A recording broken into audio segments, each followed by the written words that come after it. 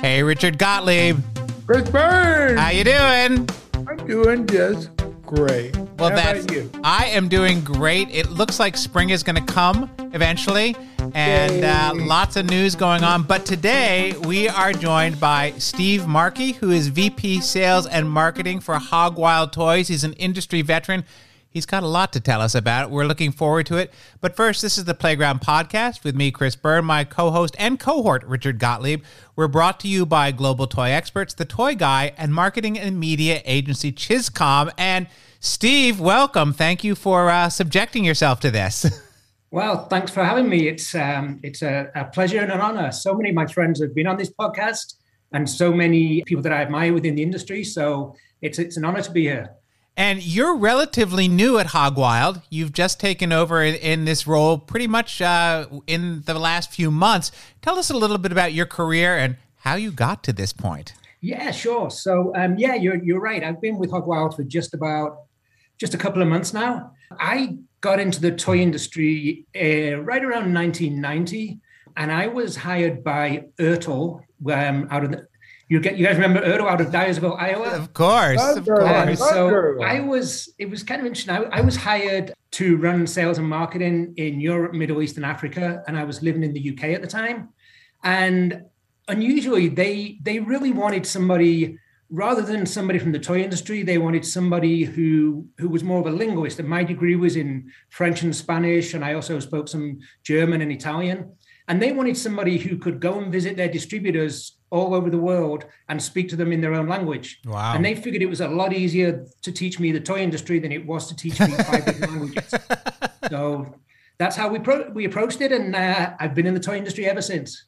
That's amazing. Steve, it really intrigues me what you just said. So many of us are monolingual. We only speak English, and we only speak English because we don't have to speak anything else. And yet you have multilingual ability. Do you think that has given you advantages in communicating and understanding cultures? I really do. I absolutely believe that. And the other thing that I think distributors appreciate, if I go to France or Spain or I go to South America, a lot of times the people I'm speaking to, their English is better than my French or Spanish. But we still speak in French or Spanish because I think they appreciate someone making an effort to learn their language, to speak their language. But also, I think they appreciate the break. It's exhausting speaking another language, and if they get a chance not to do it, I think they like it. The other advantage I've had is, I can translate our packaging. So we've saved a lot of money on packaging translations over the years. There's just a lot of great things that come out of learning languages. I think that was a very sophisticated way of approaching it by Ertl. And I don't know that I've heard of any other toy company, though they may have, looking for people who are multilingual. Yeah, I've actually thought about that since then. And I agree. I mean, it was very fortunate for me because I ended up in the toy industry, which, where else what else is better than being in the toy industry? So, Steve, speaking of being in the toy industry, this has been a challenging time, and you are just back from the only toy fair that is happening in London. And give us some insight on what was going on there. We've heard a lot of things, but you were boots on the ground for us there. Yeah, and it was kind of funny how I ended up going. I was on a call the Wednesday before the UK Toy Fair. I was on a call with Hog Wild's owner in Taiwan, and we were chatting about our international business. And I was talking about how I thought we were missing out on a lot of potential business internationally. And he said, I think we should put it on the back burner for another year because there are just no toy fairs to meet distributors. So I said, well, actually, the UK Toy Fair starts next Tuesday. And so he just said, any chance you could go?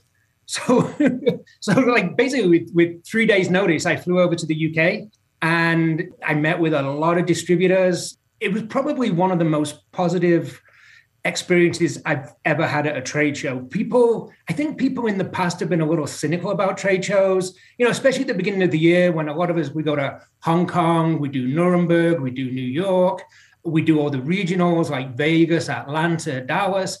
And so you kind of get a little trade showed out. to an extent. And then this time around, because no one had really done a show for 2 years, everyone was hugging in the aisles or socially distancing if they had to, but people were so happy to see each other. And all of that cynicism around trade shows absolutely disappeared. I have had some conversations with other people who were at the show, and they described it as almost being old-fashioned, that business was being done.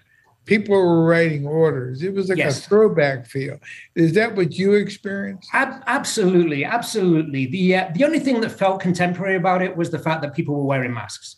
Aside from that, it was like doing an old school trade show where it was pretty much almost all exhibitors and buyers. Very, very few influencers and social media people were in there. They deliberately limited those numbers. And then a lot of times, you'll have packaging sales reps at trade shows, and you'll also have a lot of logistics people there. And obviously, I think the logistics people were too scared to show their faces this time. But yeah. I would think so. Yeah. I mean, it was definitely just a great feeling of positivity from everybody. And I think buyers were happy to see product and pick up product and actually touch it. And the salespeople, the manufacturers were just happy to see their customers in person. And pretty much all the big customers showed up too. And what was the international representation like there? It was pretty strong from a European point of view. People from mainland Europe. There were a handful of people from the US, but I do the UK Toy Fair almost every year, and there's definitely kind of a hardcore of us that always go and often have dinner together, and not all of them were there this year. In the 30-odd years you've been in the industry, what are you experiencing now, and what are you anticipating? I'm experiencing, kind of going back to what we just said about the UK, people have found a way to survive without trade shows, but I think it's hard to really thrive without them. I think people really miss that international presence. And, we're all, particularly the first 3 months of the year, you kind of take on a second family of people that you see everywhere you go. And so we're all missing that. I think the trade show, the whole scene is going to change moving forward, but I think they'll come back. There's a lot of people saying trade shows are they're not going to make a comeback, but I really feel strongly that people still really enjoy them. People still want to see product live rather than via Zoom. We've heard that even in some of the Zoom presentations that people you're presenting to turn off their camera, so you're speaking into the void. I don't know if that's happened to you, and you don't need to tell us, but I have heard from several toy companies that they're presenting to a major, and they don't even know if the person is in the room. I don't know that that's happened, but in my case, it wouldn't surprise me. I keep coming back to this notion that when you make a physical call and you show up at a trade show, there is an emotional, physical, and financial investment. And you pay a lot of attention and you get fully engaged. When you sit at your computer, it hasn't cost you anything.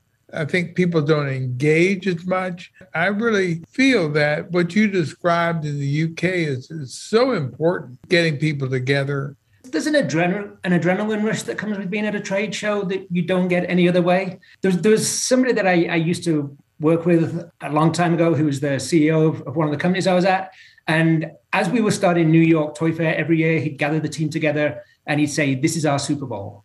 Yeah. Which I've never forgotten. And whenever I go into a big show like New York or Nuremberg nowadays, I always remember this is our Super Bowl. So let's shift gears and talk a little bit about your company, your new company, Hog Wild Toys. And many of our listeners may not know them as well as Richard and I do. You're mainly known for your poppers, which are hilarious games. Tell us a little bit about the toy line and where you're hoping to take it in the next year or so. Yeah, so we kind of have a mix of what I guess you would call evergreen products like the poppers that we have in lots of different forms. And for people who don't know the poppers, they're basically PVC, usually animals, but also other characters that you put a little foam ball in there and you shoot the balls. You shoot the foam balls out at each other, and it's just soft, safe, harmless fun. And then beyond that, we've got probably the things we're most excited about this year is a new game called Tapes, which is one of the funnest new products I've ever been allowed to demonstrate. The way that works is that it's a measuring game, and it's pretty open-ended because you can pretty much pick anything and say, how big do you think this is? So you can say, how wide is our TV? But the twist is you've got different units of measurement. So you can say, how wide is our TV in hamsters? Or how tall is this table in wiener dogs? And so there's just lots of different measurements, and it teaches kids all about measuring and relativity. So it's got an educational aspect to it, but it's just great fun. No two games that you play are the same. So that's always a great game. And is this Hogwild's first foray into the games category? We've had a couple of other games. One that we actually distributed for somebody else called the Upside Down Challenge. Oh, yes, and then we have a pizza party game that's also our own. I know both of those games very well. And one of the things that I think is so interesting about what you do with the poppers and your novelty types of items is you have different channels of retail. And I know in preparing for this, I talked to some people about what you guys are doing and that you are looking at different classes of retail. Specifically, the thing that came up was truck stops. One of our top 10 accounts for Hogwild is a chain of truck stops. For somebody who's been in the toy industry for over 30 years, this is an account that I'd never even heard of. And I've always found that when I go into new companies and I look at sales reports, there's always at least one huge customer in there doing hundreds of thousands of dollars that I've never even heard of. And I think for me, that just speaks to the potential of the toy industry, that there are so many channels that you can sell products to. I mean, we've done, in the past, a lot of business in shoe shops. One company, we had a line of bath toys, and a swim school in the Midwest became a really big customer for us. In the UK, one of the biggest chains of distribution for the toy industry is garden centers. Uh-huh. So it's just, I mean, and in the US now, we've done a lot of business with candy stores. There are just so many places where if you kind of put on your sales hat when you walk into these retailers and think, could I see my products in here? And then then the sales muscle kicks in and you're like, okay, I can. How do I get them in here? It's so satisfying when, 3 months later or 6 months later, your products are on shelf in those stores. And how do you manage that? Do you manage that through sales reps? Do you manage that through internal dedicated sales force to those channels? How did you structure that? We do both. And that's one of the things that I love about the sales rep system in the US, is that we have probably about 90 sales reps.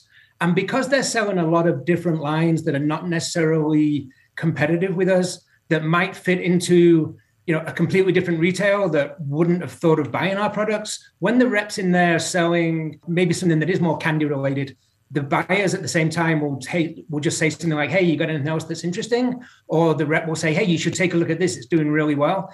And that's a great way to get additional distribution. We do some of it internally as well. So I will, often I'll be in a store and I'll say, hey, you know what? I think these guys could sell our products. And then, maybe I'll chat with the guy behind the counter and just say, how do I get to your buyers? And they'll usually give me some kind of corporate details and I can track them down, or you can often track them down on LinkedIn nowadays. If you want to find a buyer at any retail chain, you can just go on LinkedIn, and with apologies to Kevin Bacon, there are no longer 6 degrees of separation. You can get to these guys in 2. I want to go back to the alternate sales channels because that just fascinates me. Are there products that fit best that you offer in those channels? Seems like the poppers would be a perfect item for that. And I'm curious about margins, and can you get a full margin in an alternate channel that you might not get in a big box store? So that's a great question. You can get a full margin, but a lot of times the margin the retailer is taking tends to be a little bit higher, but their retails are also a little bit higher. So, where our poppers are selling at a certain price in a specialty store around the US, if you go into a truck stop, it might be $1 or $2 higher. To go back to the question about the kinds of products that sell, it's really interesting because the natural inclination would be to say impulse products. Anything that's impulse priced is great. It's parents with their kids in the car. The kids are, they've been in the car for 9 hours. they're coming back from Thanksgiving road trip. And so the parents want to give them something to basically just occupy them for an hour or two. But I was having coffee with a good friend of mine recently who's kind of more in the sporting goods industry. And his biggest customer is also a truck stop. And their number one item is a trampoline. Wow. Wow. That's amazing. It's and so I'm like, well, how does that work? He said, well, first of all, if you're a trucker, you've got a lot of space to store a trampoline. He said, but if you're a family in a car and you're driving home, you order it in the store and we drop ship it to your home so it's there when you get back. Again, it speaks to how creative people get when they really want to find a way to do business. So I do want to follow up on the kids in the car thing, because I think the poppers might not necessarily work in the car. My three brothers and I, when we used to go on long car trips, had small super balls, and we would fling them around the car. And God bless my parents, because as long as it stayed in the back seat and the far back of the station wagon, it was okay. But I totally agree. But I would tell you, our number one selling product at the truck stop is a popper. Of course it is. Of course it is, because they're funny. They're funny. People see them and they say, "Oh, that's funny," and I'm going to bring that home. We recently ran a survey of the toy industry, and we asked them what was on their mind, basically. And one of the things that was least on their mind was anything to do with global warming or, anything with the green movement. And you were, I believe, a pioneer in the green movement within the toy industry. The company you worked at was called Green Toys. Yep. Do you think we're getting it yet as an industry that kids are really concerned about the environment, and their parents are too? I think it depends on the age of the kids. I think the parents are to an extent. The one thing that we learned at Green Toys that fortunately we figured out very, very quickly and was kind of our guiding principle is it's great to be green, but first you've got to be a great toy first. People would not buy it just because it was green. They looked at it as a secondary benefit, but if it wasn't a great toy and it wasn't reasonably priced, we could be a little higher and people would pay that green premium. But if it wasn't a great dump truck, they wouldn't have bought it anyway. A bit ago, Richard and I participated in a panel for the Toy Association on the future of retail. And it was a pretty interesting conversation. And I want to ask you the question that I asked everybody at the end of that. And it's a two-part question. First, what is the biggest challenge facing retail in 2022? And second, get out your crystal ball and tell me what retailing is going to be like in 5 years from your perception. So let's start with, what are the biggest challenges for retail in 2022? I think probably the biggest challenge is fighting the online giants, but that's always been a challenge. Maybe 10, 15 years ago, I would talk to a specialty retailer and they would say to me, we're not buying your products if they're on Amazon. Whereas nowadays, they're like, okay, we've probably figured out that Amazon's not going anywhere at this point. It's how do we differentiate ourselves? At specialty retail and even at some of the bigger box retailers, it's really, what can I offer that Amazon can't offer? And that's the challenge for them. And, when I look at specialty toy stores, most of them have figured it out. Most of them have figured it out that a really great curated selection of product, gift wrapping, the fact that you can walk into a specialty toy store and say, hey, I've got a 9-year-old boy's birthday party tomorrow. I want to spend $25. What do you suggest? The store owner can help you with that. They can gift wrap it beautifully, and you can walk out knowing that you've got a perfect gift. And so cast your mind to the future. What do you see as the future of retailing? What's retailing going to look like in the toy business in 5 years? It's interesting. So I think, retail is constantly evolving. I mean, when I think about when I first moved to the US in 1996, my biggest accounts were Ames, Bradley's, Caldor, and Service Merchants. So I think the one thing you can learn there is the only constant is change. Right. I would love to see somebody come along to either replace or compensate for Toys R Us, because I think that's been a huge loss to the industry, because that was such a great place to launch new products on a scale that you couldn't do anywhere else. Yeah. That was always a favorite account. So I'd like to see somebody come along and be a very large specialty players, kind of like Smith's has done in Europe, where they've pretty much seamlessly taken over the place of Toys R Us. Steve, you've been in the industry for 30 years, newcomer, and you've been all over the world with this. You've built up a huge network of friends and colleagues. How do you leverage that network for the betterment of the industry?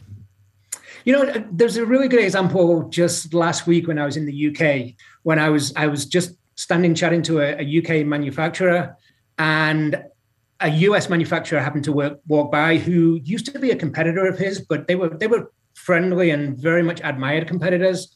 And I introduced them, and this US manufacturer just mentioned the fact that she'd actually just left to set up her own design studio. And the UK guy just said, well, I've always admired your work. Is there, would you be interested in doing some design for us? And she said yes, and they're talking now, and they're getting pretty close to launching a whole new portfolio of products for next year. Wow! And that was just because of a chance meeting in the aisle in London. The best thing that ever happens at any single trade show is something you didn't plan for or expect. So, Steve, we have a new question we're asking everybody in season 4 of the Playground podcast.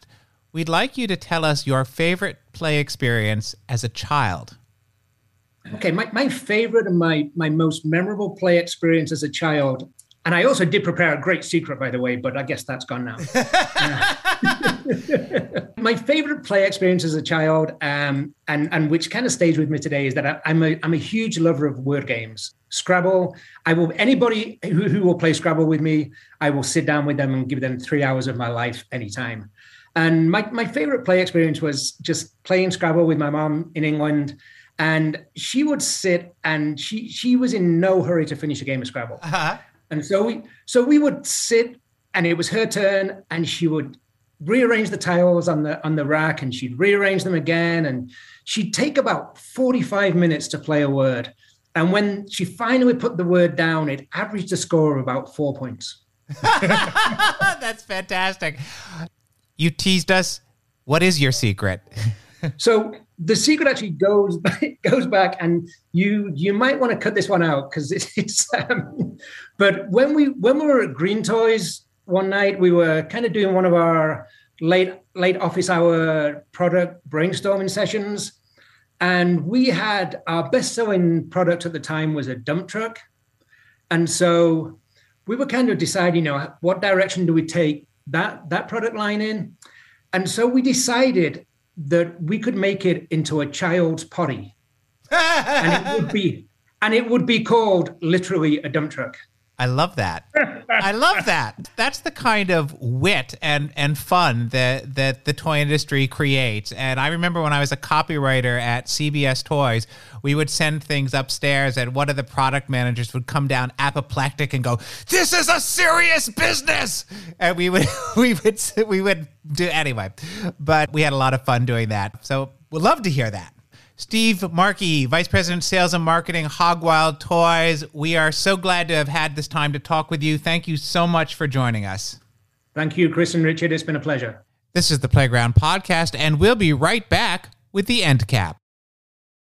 And now we come to the part of the show that we call the End Cap, where Richard and I talk about issues that are top of mind in the toy industry. And this week, I think more people who are not in the toy industry sent me a link to this article in the New York Post than at any other time. And the article was basically saying that the toy industry's biggest show could leave NYC after COVID cancellations. And it really is. It's a full article of speculation on what's going to happen with Toy Fair, whether it's going to move earlier, what's going to happen, is it going to leave New York? Richard, this is something you and I discuss all the time. What are you thinking right now?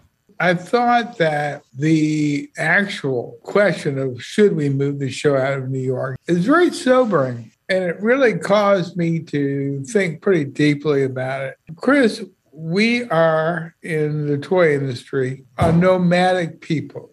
I love when you say that. And we move from place to place. That is our life. Toy Fair, which has been in New York since 1903, right, is the one permanent element of our migratory life. I'm using this only as a metaphor. It's our Mecca. Right.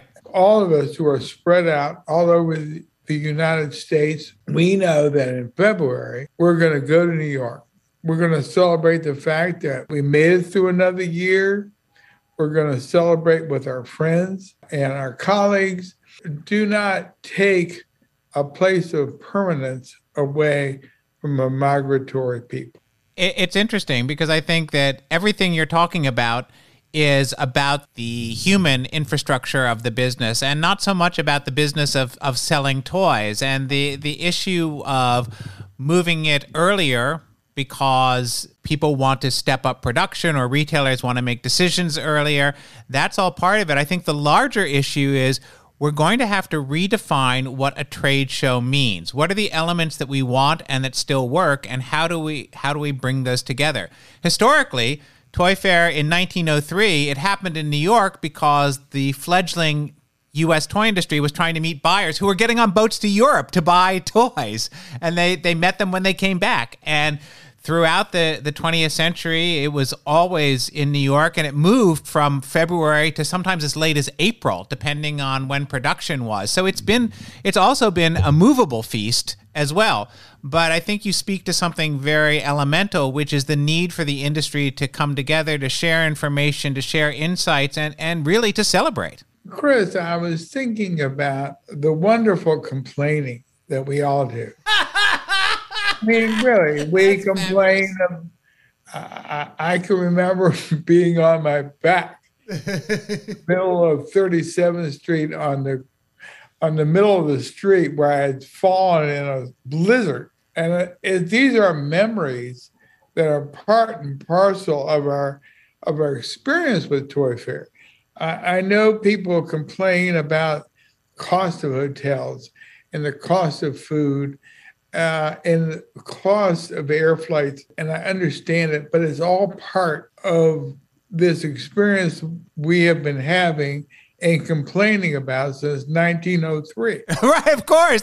So my concern is if we move to an impermanent location, it won't be the end of Toy Fair, Chris, but I feel it will be the first step in a highway to insignificance. It's a big risk. I think that the industry is changing, how the business is done is changing, and yet at the same time, we need to be together. I think that that's something that everybody has consistently looked forward to. I know for me that toy fairs, whether here or in Germany or Hong Kong or many years ago in Paris, it was the place where I could see, just by walking around, what was going on in the business. It's when you got a sense of what was the zeitgeist, what are the trends that are emerging, what are people investing in, and where do we think that's going? And it's that would be, I think, a big loss. And yes, we can see things in isolation, and you and I have sat on Zoom calls while people presented lines to us, but it doesn't have the same human connection. Now, Chris, let me say very clearly, I have made a case that Los Angeles is emerging as a major toy center.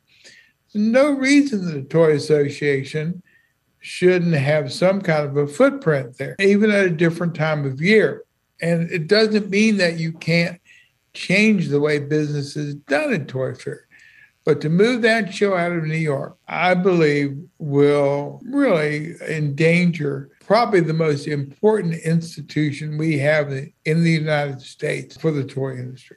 I do think that what this article brings out is that this is a very important topic of conversation that's going on throughout the industry, at the association level, at the manufacturer level, at the venue level. People are trying to figure out, what is a toy fair going to look like moving forward? When should it be in the development process and sales process?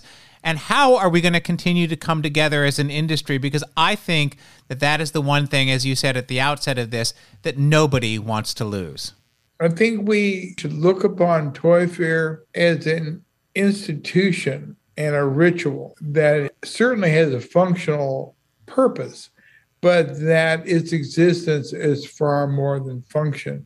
And we need to embrace that and make sure that this show continues to prosper so that future generations of toy industry members will have something to complain about. Well, and after 2 years of not being there, I'm ready for the institution. Let me just tell you. This is the Playground Podcast with me, Chris Byrne, and my co-host and cohort, Richard Gottlieb. We are brought to you by Global Toy Experts, The Toy Guy, and marketing and media agency Chiscom. If you like these episodes, we do hope you'll share them with your friends and colleagues, and we look forward to having you listen in next time.